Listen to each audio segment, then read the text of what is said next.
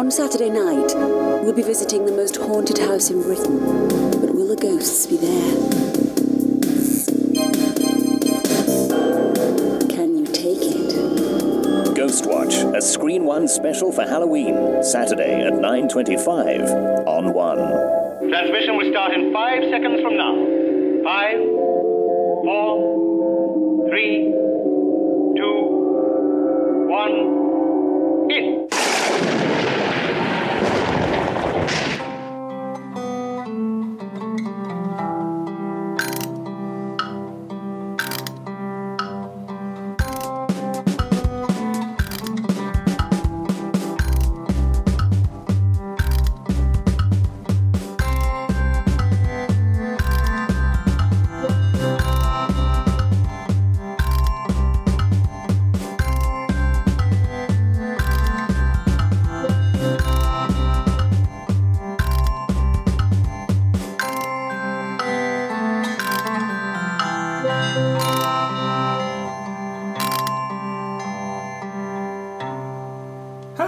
Welcome to Waffle On Podcast. My name is Simon Meddings. And I'm MC Kelly. And we're in an off mood today, aren't we, Carl? Why? Because it's the middle of the week.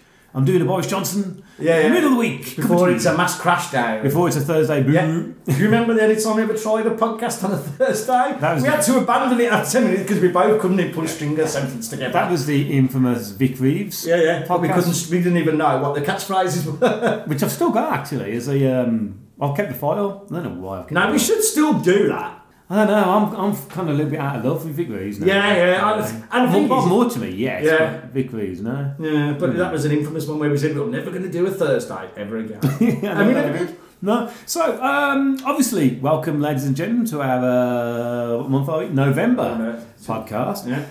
2019. For those listening in the future, or even in the past, who knows? Time travel. Oh. I'm going to see some of that. But before we talk about Ghost Watch, we're going to talk about... what are we going to talk about? Talked about Dr. Sleep.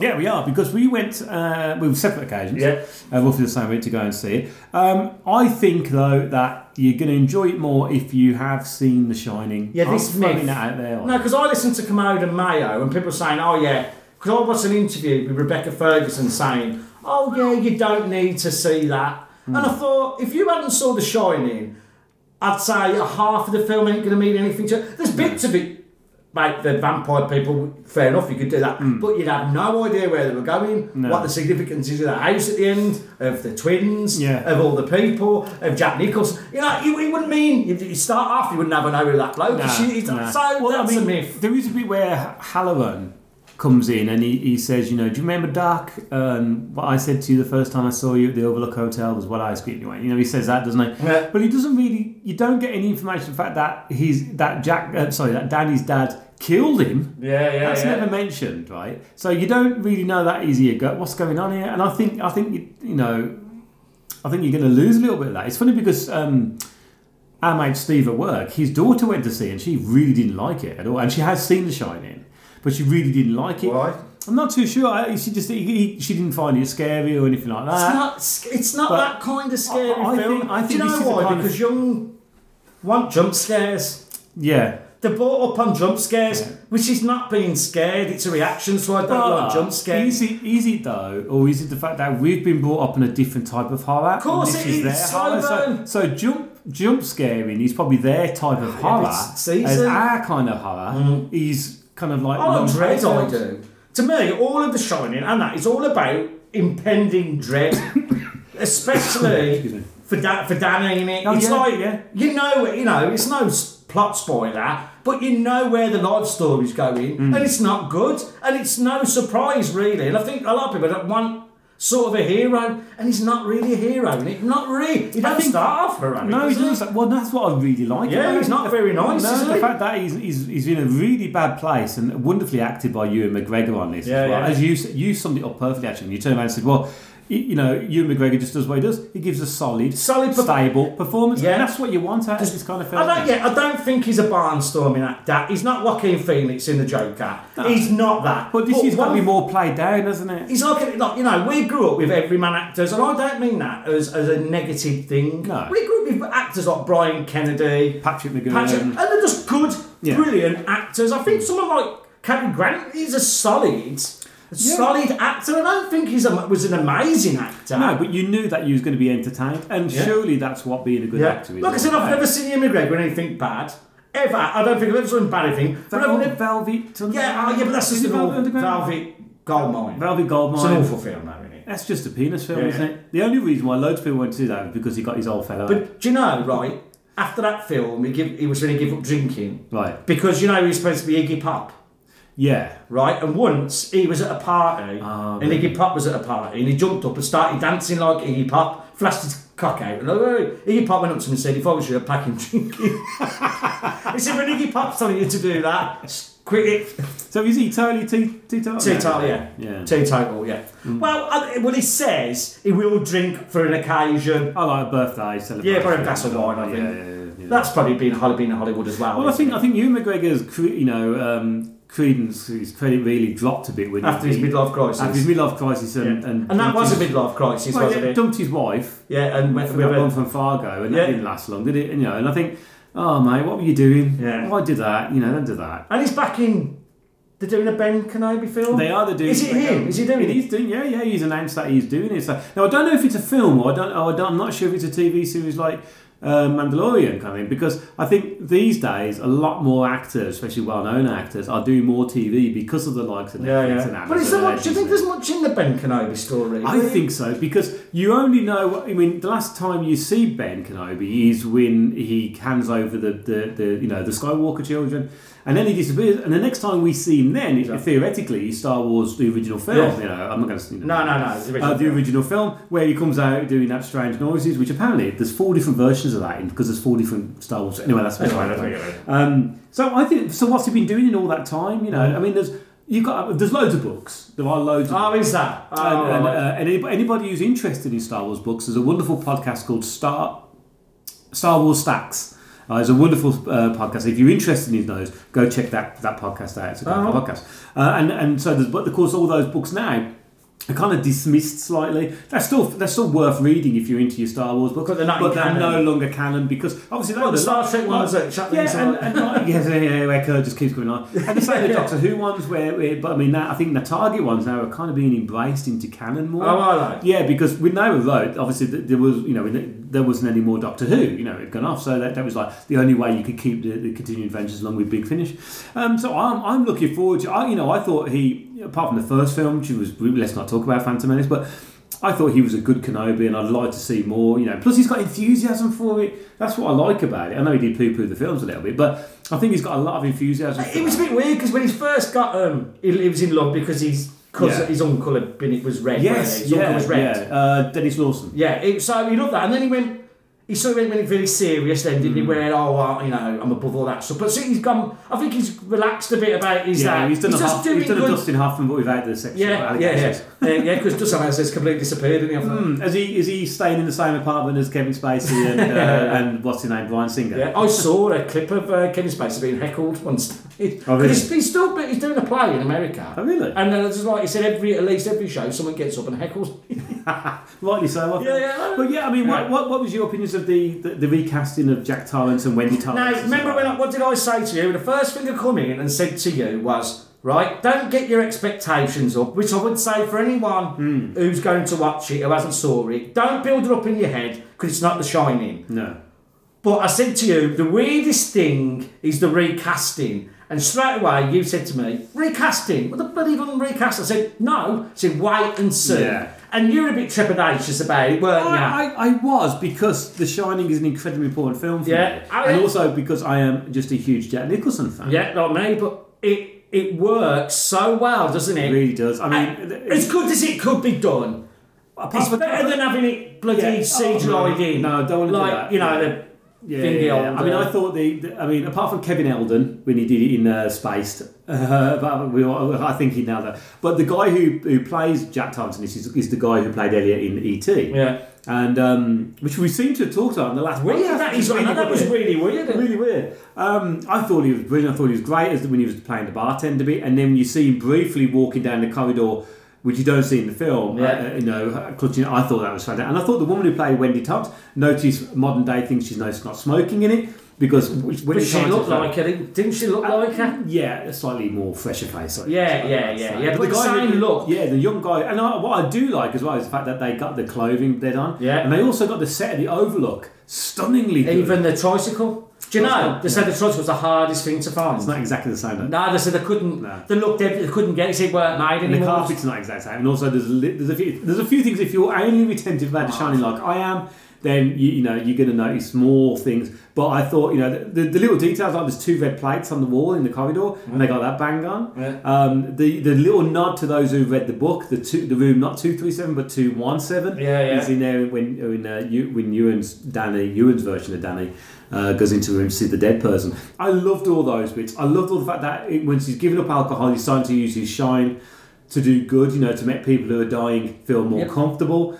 I loved that, and I thought the end. I'm not going to say what the end is, but I thought the end payoff was really nice. I thought, but huge kudos as well to Rebecca Ferguson.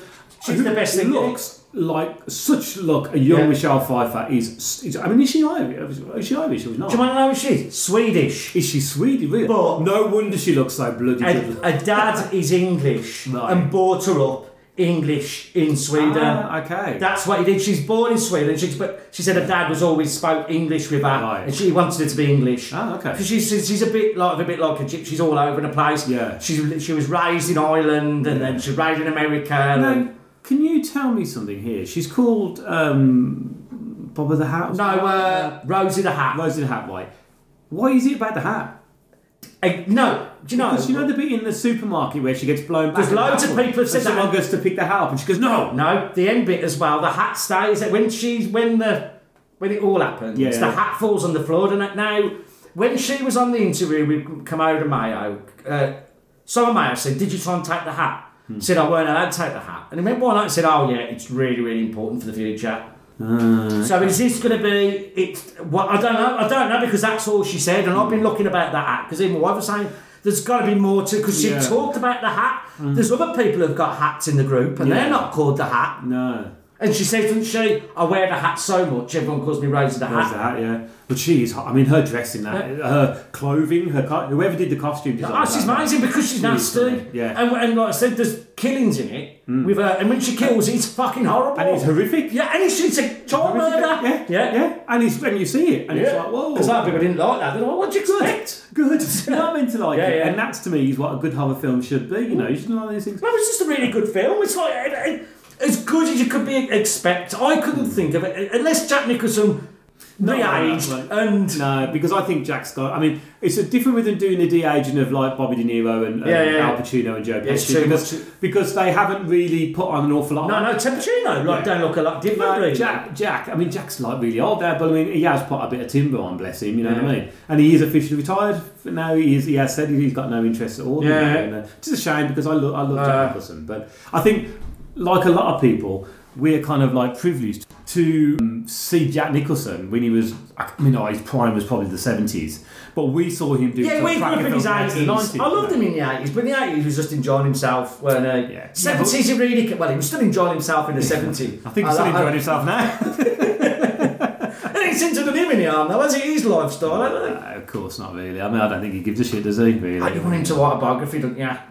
Yeah, I don't really remember most of it. I think he must have one. I reckon he's wrote one, but I don't think he would. The stories he must have, because he, we're big fans of Hunter S. Thompson. Oh yeah. He wrote that. You know what he did with Jack Nicholson for his birthday? No. Don't you know? No. You've probably told me, but I have no memory. Oh, nor have I. So this is going to be the same podcast every week. Right. Hunter S. Thompson lived over the way from him. They lived in Colorado, right? Right. Yeah. And it was Jack Nicholson's birthday, so we went out hunting. Killed an elk. Right. Cut its heart out. What? Drove over to Jack Nicholson's house and nailed it to his front door, rung the door, shouted, "Fuck you," and run off. And that was his birthday present? That was his birthday.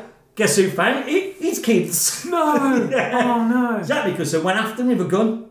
Shot up his house, Hunter S. Thompson's house. Well, Hampson was like sticking his middle finger up out the window at him. Now, this is the world I want to live in, isn't it?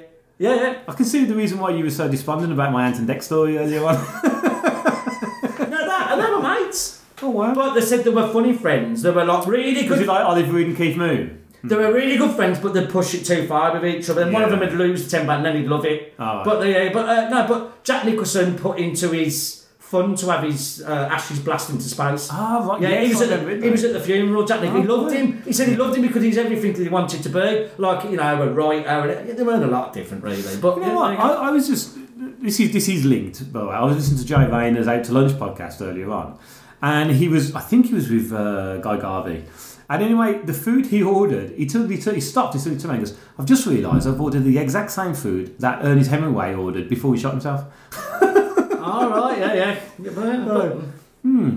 Anyway, let's talk about the... Now we're going to talk about Michael Parkinson. So welcome live this Halloween night to the first ever TV Ghost Watch. That's the scene in Foxhill Drive in Northolt. Our outside broadcast units are there. That's the house where it might all happen tonight, or it might not. We shall see. We're going to investigate one of the most baffling and fascinating areas of human experience, the supernatural. Tonight, television is going ghost hunting in an unprecedented scientific experiment where we hope to show you, for the first time, irrefutable proof that ghosts really do exist. I'm joined in the studio by Dr. Lynn Pascoe to give her expert technical advice. Throughout the programme, I'll be taking other expert opinion about the supernatural from both here and America. You'll be telling us your ghost stories. And as our tale unfolds, we'll be taking your calls about just what you're seeing. Well, let's go to the main location of our programme, the house in Foxhill Drive. Craig Charles, that well-known ghost hunter, is our reporter. Craig, how are you? Tell our good listeners why we're talking about this. Yeah, now, I think, right, anyone outside of Britain, it ain't going to mean anything to you now. Well, they've probably seen you more than we have. Exactly. Right, well, basically... We went and saw it. Was it 2 weeks? Halloween, weren't it? Halloween. I'll tell the say first. We went to see it on Halloween on the cinema, which was an amazing thing to see, really. Yeah. And with the producer and the writer. Yeah. No, director and writer doing a Q&A afterwards. So we went and watched it because a long time ago, was it 1992? It was 1992. Right. It was never repeated, so we've never seen it since. No. And we were surprised how different it was, but still really effective in... And not small in, parts. We will talk about that. Yeah. But we thought, we've got to talk about this because it was such a big part of our life because it was the furore in the country. Oh, yeah. And I can tell you more about that in a bit because of the Q&A bit, what he was talking about. Right, okay. And so before we've got to do it, and before we just do it as a thing, but it's got quite a good thing. I think it meant a lot. Anyone out yet again, and not more for old farts like us. Well, yeah, it's a big part of our life. Before we go into what it's all about, let me just read out some of the comments that people put. There's a couple on Facebook. So Philip Green turned around and says, God, I remember watching that at the time and believing everything that was unfolding in front of me. I'm not ashamed to say I was bloody scared that night. Shout out to Ian Higgins, Cal, a new listener. Hello, Ian. Hello, Ian. It should be an interesting waffle. Ghostwatch was controversial to say the least. David James, not the goalkeeper, I think he gets that all the time, so sorry, David. Turns around and says that Pipes is excited. Yeah. Now, I wrote that on our script we got here. And you've also got what you wanted me to remind you. Yeah, I've got it on here. Because I forgot. Gareth Edwards says Ghostwatch is without a shadow of a doubt the most scary thing I ever saw. The fact it got cancelled from repeats and everyone you spoke to in school, playground on the Monday were either didn't watch it or it was fake types, it was hard to get it out of my head. Then it came out on DVD and I watched it again. I was instantly transported back to that, I think it means October night. Pipes is a ghost that still scares me. Our good mate Anthony James from the Scuttercast said they blamed the local teenager's suicide on Ghostwatch near me. Truth was, he was always a bit unstable. Yeah. Nothing to do with the show. BBC got blamed though, and that is true. I'm just going to read this bit out here, so I do apologise, Cal, for wafting here, because 18-year-old factory worker Martin Denham, who suffered from learning difficulties and had a mental age of 13. Now, it makes you wonder there, actually, that he was a factory worker and yet he had a mental age of 13 still. Died by suicide 5 days after the programme aired. The family home had suffered with a faulty central heating system, which had caused the pipes to knock. Denham linked this to the activity in the show, causing great worry. He left a suicide note reading, "If there are ghosts, I will be with you always as a ghost." His mother and stepfather, April and Percy Denham, blamed the BBC and they claimed that Martin was hypnotised and obsessed by the programme. The Broadcasting Standards Commission refused their complaint, along with 34 others as being outside their remit. But the High Court granted the Denhams permission for a judicial review, requiring the BSC to hear their complaint. In its ruling, the BSC stated that the BBC had a duty to do more than simply hint at deception. It was practising on the audience. In Ghostwatch, there was a deliberate attempt to cultivate a sense of menace. They ruled that the programme was excessively distressing and graphic, referring to the scratches on the children's and the references to mutilated animals, and that it had aired too soon after the 9 p.m. watershed. They further stated that the presence in the programme of presenters familiar from children's TV programmes took some parents off guard in deciding whether their children could continue to view. The film's producers argued that Ghostwatch aired during a drama slot and that it was recognisable as fiction to a vast majority, and that running disclaimers or other announcements during the programme would have ruined its effectiveness. They also stated that they had anticipated the audience reaction and they would have made it a fictional nature clearer. However, after the BSC ruling, they did issue an apology. Now, for a start, it said Screen 1 at the beginning. I'll tell you what the director said. Yes, please do. Straight away, he said... She said. Well, it was sort of both talking about Steve Voke is the writer. Yeah, and he was saying, right, he said, if you straight away, he says... Ghostwatch, written by him. Stephen He said, if that don't give you a clue that it's wrote, and then it has the actors, it's got their character names by their actors. Yeah. He said, there's nothing. He said, because people didn't want it to be fake. They wanted it to be real. Well, he said, that was the big problem. People wanted it to be real, and then they reacted it to being real. He said, to be honest, he said, most people knew it was fake. He said, they'd sent screeners out before. Yeah. So he said, a lot of the problem is it was the way the BBC dealt with it. Well, also the fact that they blame a lot of it on the fact that a lot of people turned over after a film finished on ITV. So when the film credits came up, they turned over and Ghostwatch had already started. So they'd missed the Screen 1 That's symbol. not the BBC's fault. That's not the BBC's fault. Also, as far as I'm concerned, 9 p.m. is a watershed for a reason. I was never allowed to watch anything after half 7 when I was a kid. So after 9 o'clock, I think anything should is There's even a bit of a joke in it about that, because Michael Parkinson says, what are you doing? Your kids watching it? Get into bed. That, doesn't it? It's like an why are your kids children still watching the thing? And I love that about it. Now, this is actually classed now, it's roughly a new word, I'd say, as a mockumentary. Yeah. Like, yeah, is that uncommon, man? I don't think I ever saw it. It wasn't, as I said, the only thing, I mean, shortly after this, of course, we had the Blair Witch Project. The guys who made that had never seen this, apparently. Which I'm not a fan of the Blair Witch Project, because I think it was the Blair Witch Project. Remember how hyped up we were? And we watched it, is that it? Yeah, is that it? Because you know it's fake. Yeah. The trouble is, when something's being broadcast on TV, you're more liable to believe something is real than you would do at the cinema. Because it's at the cinema, it's not live. And therefore, you couldn't turn around and say, this is actual footage of people being killed. Right? That would never work. So it was created, it was said, by Stephen Voke, who wrote it and created it, and directed by Leslie Manning. A big shout as well to our friend Neil Morgan.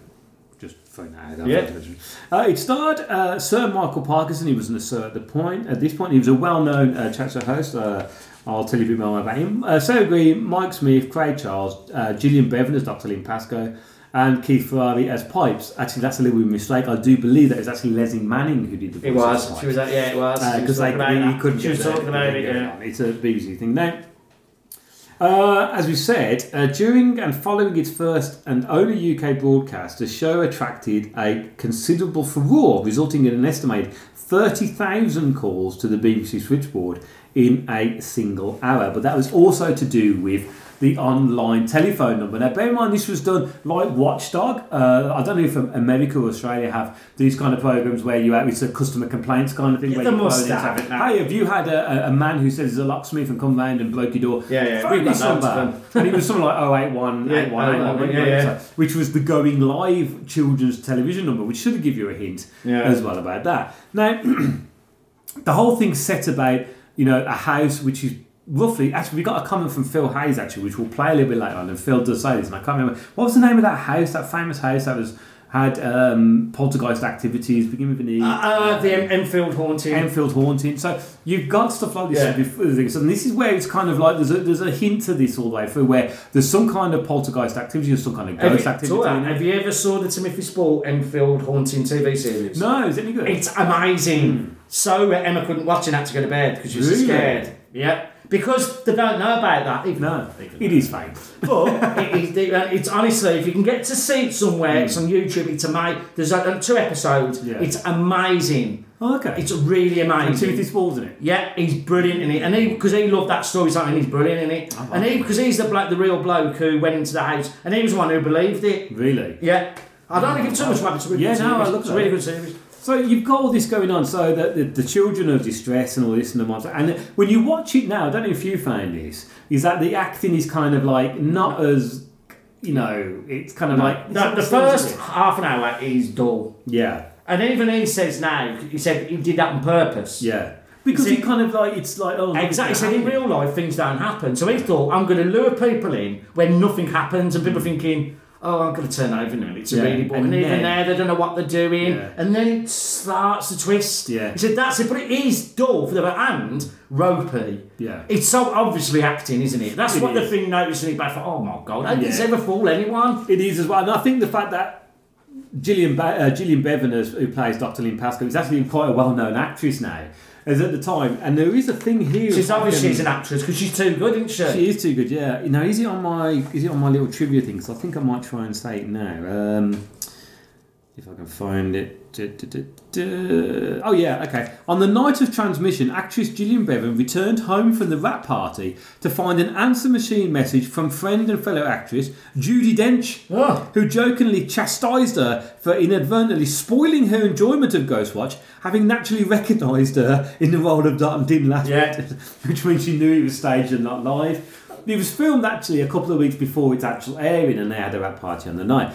Now, when we sorted the showing, because I remember watching it when he was live, and I was quite bothered by it. There was something in the back of my head was thinking, one, because Craig Charles is in it. Yeah, it did scare it. It did scare. I thought the whole thing about pipes was quite scary. I think the thing is, if they would have had it how it was meant to be, with that 5 episodes and a live episode, because that's what he wrote. Yeah. That 5, like a play where it would have been investigating, and that live thing. I think it would have been more believable, but there's no way all that happens on the one night, and that's the thing that gives it away. If only things happen that much. I think as well, though, what to its credit, I think there's the one phone call in which the person phones up to say, do you know the history of the house? It's, oh yeah, we know this. No. Yeah. Do you know the history of what happened before that event? And I love that. I'll tell you what, it's nasty. I'm going to play Phil's commentary, because Phil goes into a little bit of detail about the history of the, before history kind of thing. Oh, yes. So if you play that, we'll carry on.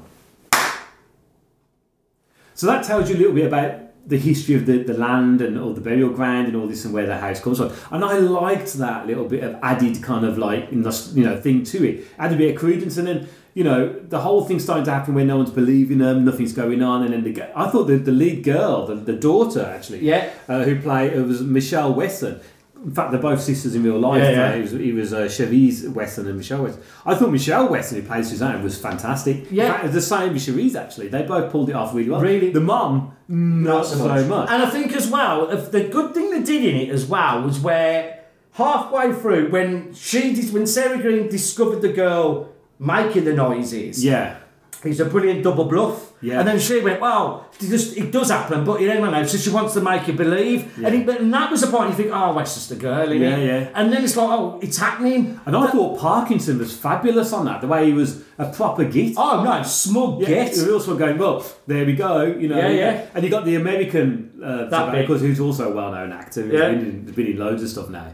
But I love the way that Parkinson was just so slightly condescending about it all, which you probably would be. I would, because I'm a non-believer. Classic Yorkshire kind of like, kind of thing. So let's just go roughly through the... So Stephen Vogt, who wrote it, born in 1954, he's a Welsh screenwriter and novelist who specialises in the horror genre. A comment left by writer Stephen Vogt on the official Ghostwatch Behind the Curtains homepage claims that British illusionist Derren Brown once told him that the film had at least partially inspired his similarly controversial TV hoax Seance. This was later confirmed by Brown himself while being interviewed for the BBC 4 documentary Ghosts in the Machine.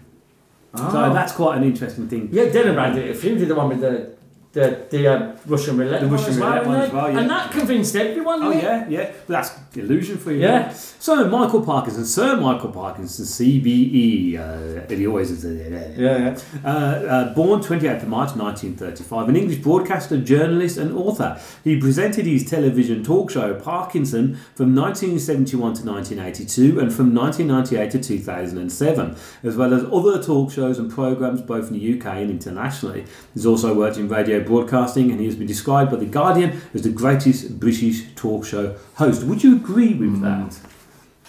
Think about all the people he had on his talk show. I know that, but But you look back on some of them interviews. Well, like the Helen Mirren one. He's terrible with women.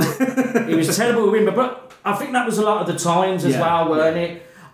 He was a bit. No, see me. I grew up was at Aspel, Michael Aspel. I love Aspel and Company. Yeah, I love that. I wasn't a Wogan fan. No. People who love Wogan. I like Wogan. I know you like. It doesn't really do it for me. I never understood, but I always love Aspel. Yeah. I suppose, but I love that Incredible Strange film show. I was in it, Where is Michael Aspel? Is he still? He's still alive, yeah. He's got to be pretty old, hasn't he? But I'm sure I saw a picture not long ago, and he's still he's aged well. Yeah. I mean, but I miss Aspel. No, I did watch Parky. I did, but I was never a massive fan. I always found him a bit fucking smug. Yeah. But that's sort of part of his shtick, isn't it? Yeah. Be smug and condescending. Yeah. If anyone wants to see an May, watch the Helen Mirren interview. If you want to see how an interview could never happen anymore, you'd be thrown off the TV for that. I'm amazed how well composed Helen Mirren is throughout the whole of that. Because basically you're saying, so you get your breasts out all the time. I always think that was meant to be the Alan Partridge one with that woman. You know, when he had that, he went, you know what it is? Lads, see there, look lads, I'm going to get them out. I always think that was meant to be that interview. I always thought that. And wasn't that somebody who took... Was it Ricky Gervais? No, it wasn't Ricky Gervais. Wasn't it someone else who turned around and said about some woman being in a film, and the unusual thing is if she doesn't get her clothes. Amanda Donoghue. Was that Amanda Donoghue? Because when you were younger, Amanda Donoghue film. Yeah, there you go. I'm in for it. That was when you saw the one with when you saw Oliver Reed nude.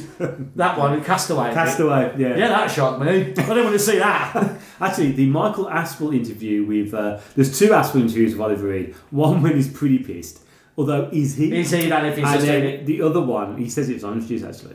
The second one is when he's sober, and he is Dickie Attenborough and John Thor, and it's a wonderful interview. I think you showed me a clip of it. But you see, John Thor does not look happy at one bit because Oliver Reed goes, "Well, I'm not like these boys here. I didn't have a privileged background." John Thor come from a working class Mancunian background. And wasn't Oliver Reed posh? Bit posh? Of course he was. His grandfather. started RADA. Yeah, because there's a wonderful way to goes, "Oh, he must be turning in his grave." And Oliver Reed just looks at him and goes, "Yes, he probably is." You know, and you think, "Phew, go away."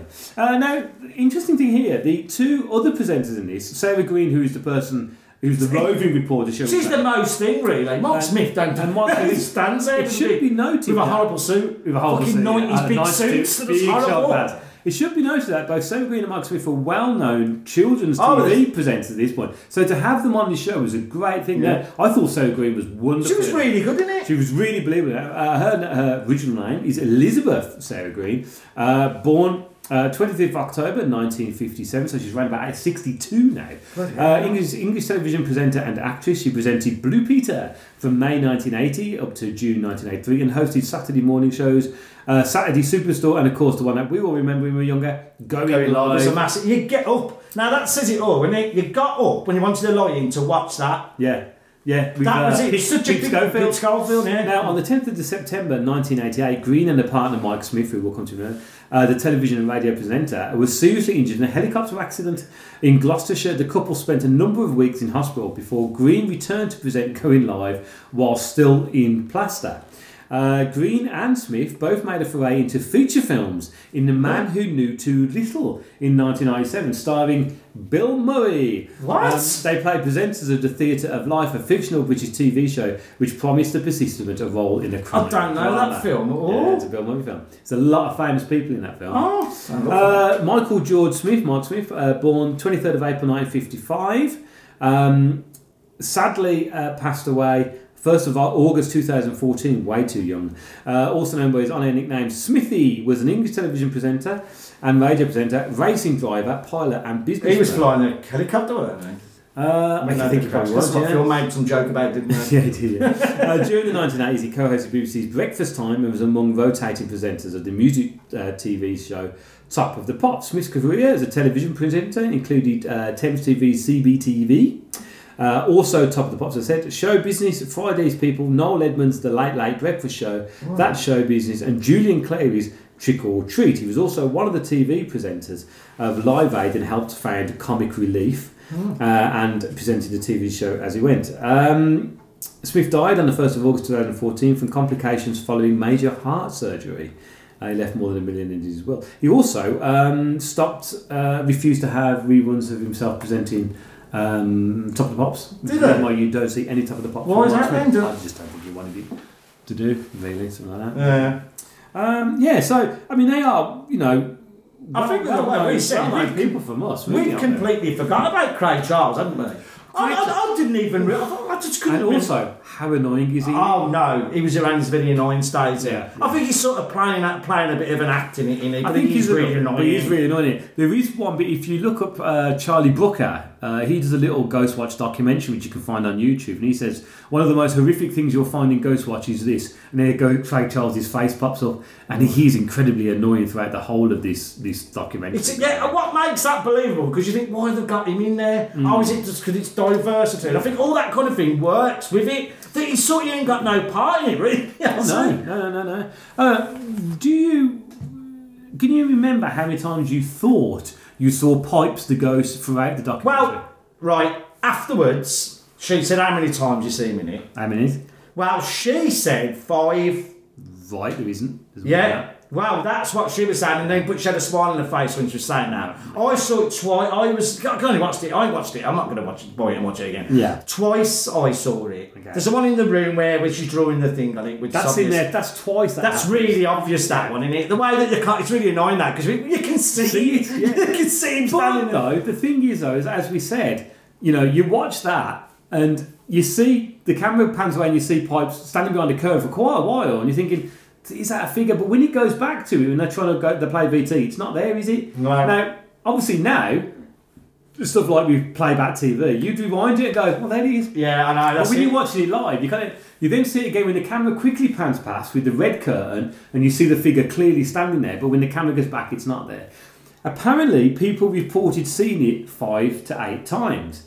There are, in fact, 13 times to see Pipes, including when Craig Charles goes to that waste ground, you see him standing in the corner, there. That's what you need to see it again, right? But then that means we'd have to go see it again. So I'm going to buy Ghostwatch, right? Now, I have been trying to find, I do believe our friend and regular co-host, Pete Coleman, has Behind the Curtains. It's supposed to be amazing, isn't it? But you can't buy it anymore, right? Because it's sold out. And there is a call for it to be re-released. And it's not even on YouTube either. That's crazy. Maybe you could torrent it, maybe, or something if you want to do that kind of thing. I think they really should. Or bring out a special 30th anniversary, because it's like, anniversary of it, and have it as an extra disc on there. The ending is really weird, isn't it? Because I love the ending of it, where they're all sitting there playing Trivial Pursuit, and you're thinking, hold on a minute, they're all screaming a minute, and they're all sitting there, and the woman turns around and goes, hold on a minute, that's not live, because the clock's there. Yeah. I love that bit. That was lovely. Yeah, and the thing as well where Sarah Green had to go on TV and say it's all right, she wasn't stuck in the bloody cupboard, which is ridiculous, really. Now, do you want to talk about that cupboard? What was the cupboard called? No, they're on about that. The first thing the writer said, he said, let's get it out of the way. When I read, glory holes were very, very different. He said, if I could change anything, that's the only thing I'd change. He said, so they did it a week later, someone said, do you know what glory holes are in America? He said, I didn't know. He just said, we're not going to explain what glory holes are. No. Listeners, you can Google that yourself. If you don't know what it is, you don't need to. And if you do know, we're not going to say no more. But glory hole in this instance is related to a cupboard underneath the stairs where they developed the photographs, wasn't it? And stuff like that. Yeah. And they I don't know why they call it the glory hole, but no. He said the thing he said the one thing he'd do as well. He said when he was writing the character, the one who was Mr. Pipes, he was sort of dressing up in women. Mr. Pipes. In his dressing up as a woman. Yeah. He said he said within a year he regretted putting that in. He said it's really? like he said you're making a lot of people who are like transgender and all that. He said that stuff. He said I'll just put it in because I was thinking of Psycho. Yeah. He said he was just Psycho, but he said even Psycho now, would they have that now with a cat? They probably wouldn't, would they? But I think the thing with Psycho though is that he's obsessed with his mum, isn't he? Yeah. So he's dressing up as his mother really in essence. Now I left, like I'm going to leave later on because I got a Q&A tonight. I left before the Q&A because I had to get home. So now you stayed there, so was there anything else insightful for that Q&A? Yeah, the interesting thing is where they had a book with a number, right? So they had a real number, and they had people phoning in, didn't they? But in real life, they did that as well. They put it out, right? And everything was logged. Yeah.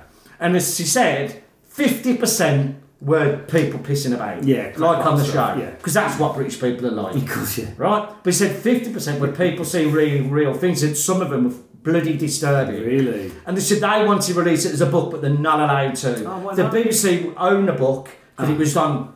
She was saying, because BBC stationery. No, really? That sums up the Can they just BBC. copy it from that? Yeah, to something they else? said they've got it, but they won't release it. They said because they'd have to get in touch with everyone to get it released. Yeah. She said, but there's some amazing stuff, scary right. stuff in it. Said, but it just shows you how people want to believe things and how people don't. Or accessible to it or something Yeah, like that. You know? but like that was quite interesting. And the other thing was like they had plans to do another one. Right. They were going to do another one, but the BBC wouldn't have anything. No. They wouldn't touch it. So he said, for 5 years, no one talked about it. He said it was just a forgotten about, and he said it was fans. He said it's the ultimate fan.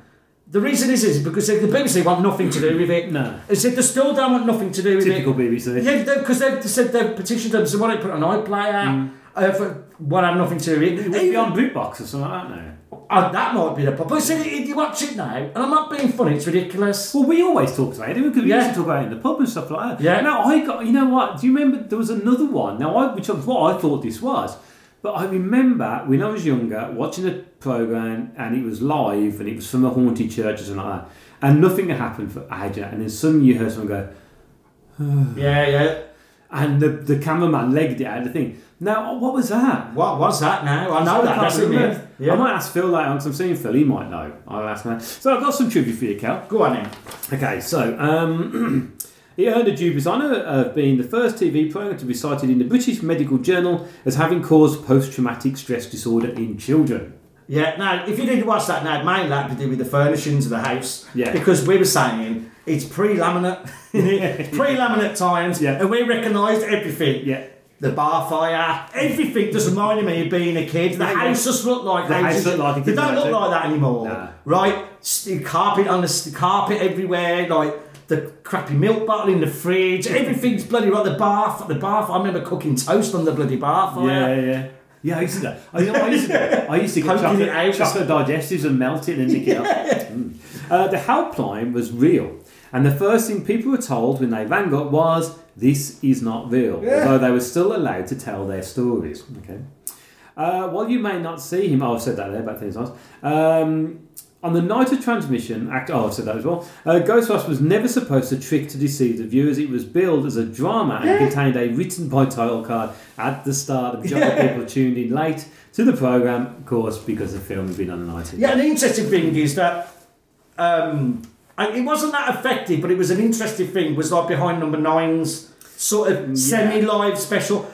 Right, so I don't think it worked, but it was a brave attempt, and had some. But that was referencing that, and I didn't realise that till Phil said that. There's a bit in it. I watched it again since. Oh, really? And I thought, that's what that is, because it completely forgot about Ghostwatch until that popped up, and my wife said, "Oh, do you want to go and see that?" And I texted you. I'd forgot about it. I thought, that's what that, and that because they love it. And you can see why they love it. They can do, because it's right up Steve Pennington and Reece Shearsmith's thing. I didn't think that worked on Inside Number 9. It's an interesting attempt. Yeah, but like I said to you when we was at Ghostwatch, I think the reason why I don't think it worked on Inside Number 9 was because we'd seen Ghostwatch. I think if you hadn't seen Ghostwatch, I think you were in for an absolute treat on Inside Number 9. Yeah. Because you wouldn't have known any different. Oh no, because you really think it was broke. Yeah. You'd think it was. And like I said, that it's the same thing as well. And I'm not going to say anything about this for our listeners. We've already talked about it. If you get a chance, go and buy Forgotten Silver by Peter Jackson. I'm not going to say anything else about it. You can get it for dirt cheap on Amazon and stuff like that.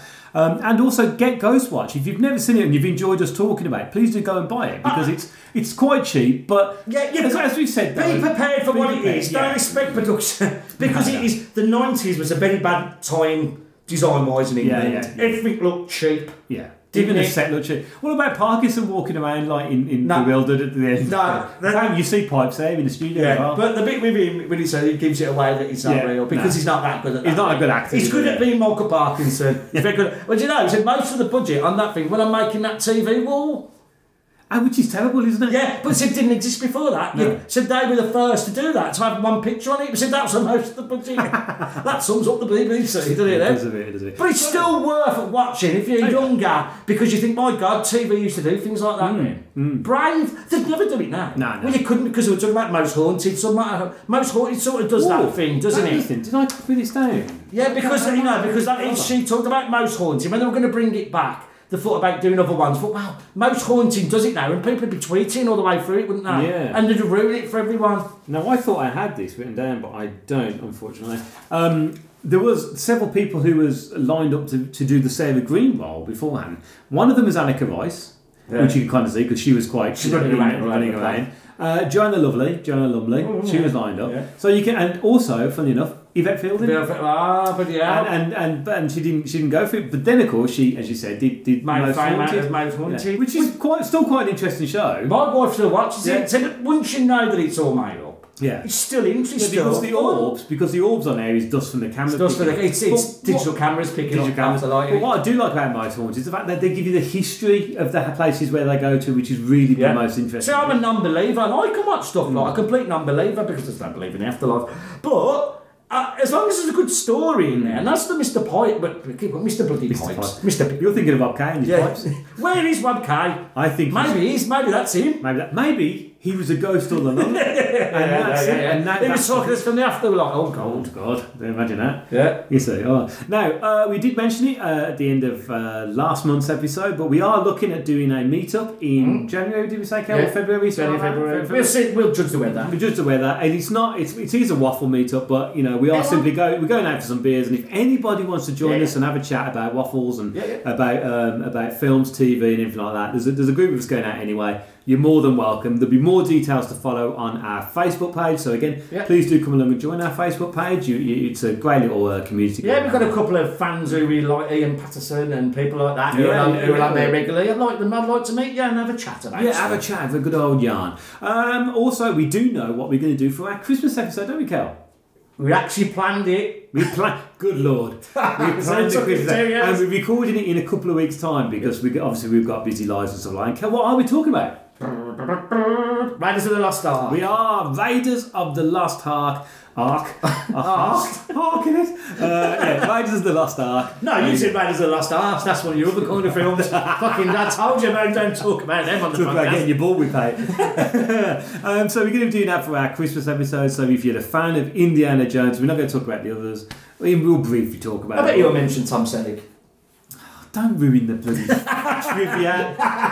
Don't ruin the trivia. Everyone knows that. There can't be someone going, what the... Have you seen the footage of Tom Selleck doing it? Yeah. He would have been good, wouldn't he? He would have been good. I'm a Tom Selleck fan. Yeah, I am. And he was amazing then. He still looks good now, doesn't he? And he's still got that moustache. Still got his moustache. And he was great in Friends as well. Yeah. He was great in Friends. There's rumours going around today. Talk of that. On 5 Live, on Radio 5 Live, they mentioned there's been a load of rumours going around that they're filming something at the moment. Have you heard about this? No, really? Mm-hmm. This is why they're all meeting. It was a pre-meet-up before they were filming something. Oh, no, that is. When's it the anniversary? 25 years already, this year. Maybe something's going to be on, I don't know. New Year's Eve, something, I don't know. I'd love to see it again. I can't imagine a series. No, maybe a one-off. Maybe a nice one. Maybe a film. Maybe it would be a film, would it? Yeah, but that was all over Twitter this morning. Oh, right. Because Jennifer Aniston has been doing a lot with... Do you know they posted that picture of like all the cast and crew smiling and someone turned around and said, oh, Matthew Perry's still snorting. I don't think he was a coke addict anyway. But it looks like he's got something white on his phone.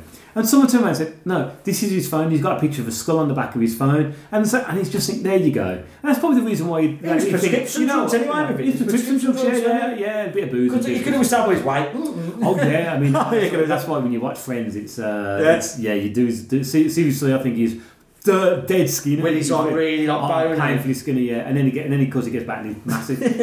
See, I identify myself with Chandler. I go from really thin to just fat, and that's it. Anyway, so we're going to do Raiders Last Ark. As I've mentioned before, please do come and join us on Facebook. You're more than welcome. We'd love to have a chat, and we'll tell you more about us meeting him up. Yeah. And that's it, Cal. So we'll see you all soon. Cheerio. You've been listening to Waffle On. If you'd like to get in touch or join the mailing list, you can by emailing the guys at waffleonpodcast@gmail.com. You can also have some waffly fun by joining their Facebook page. Simply type in Waffle On Podcast in the search bar, and away you go.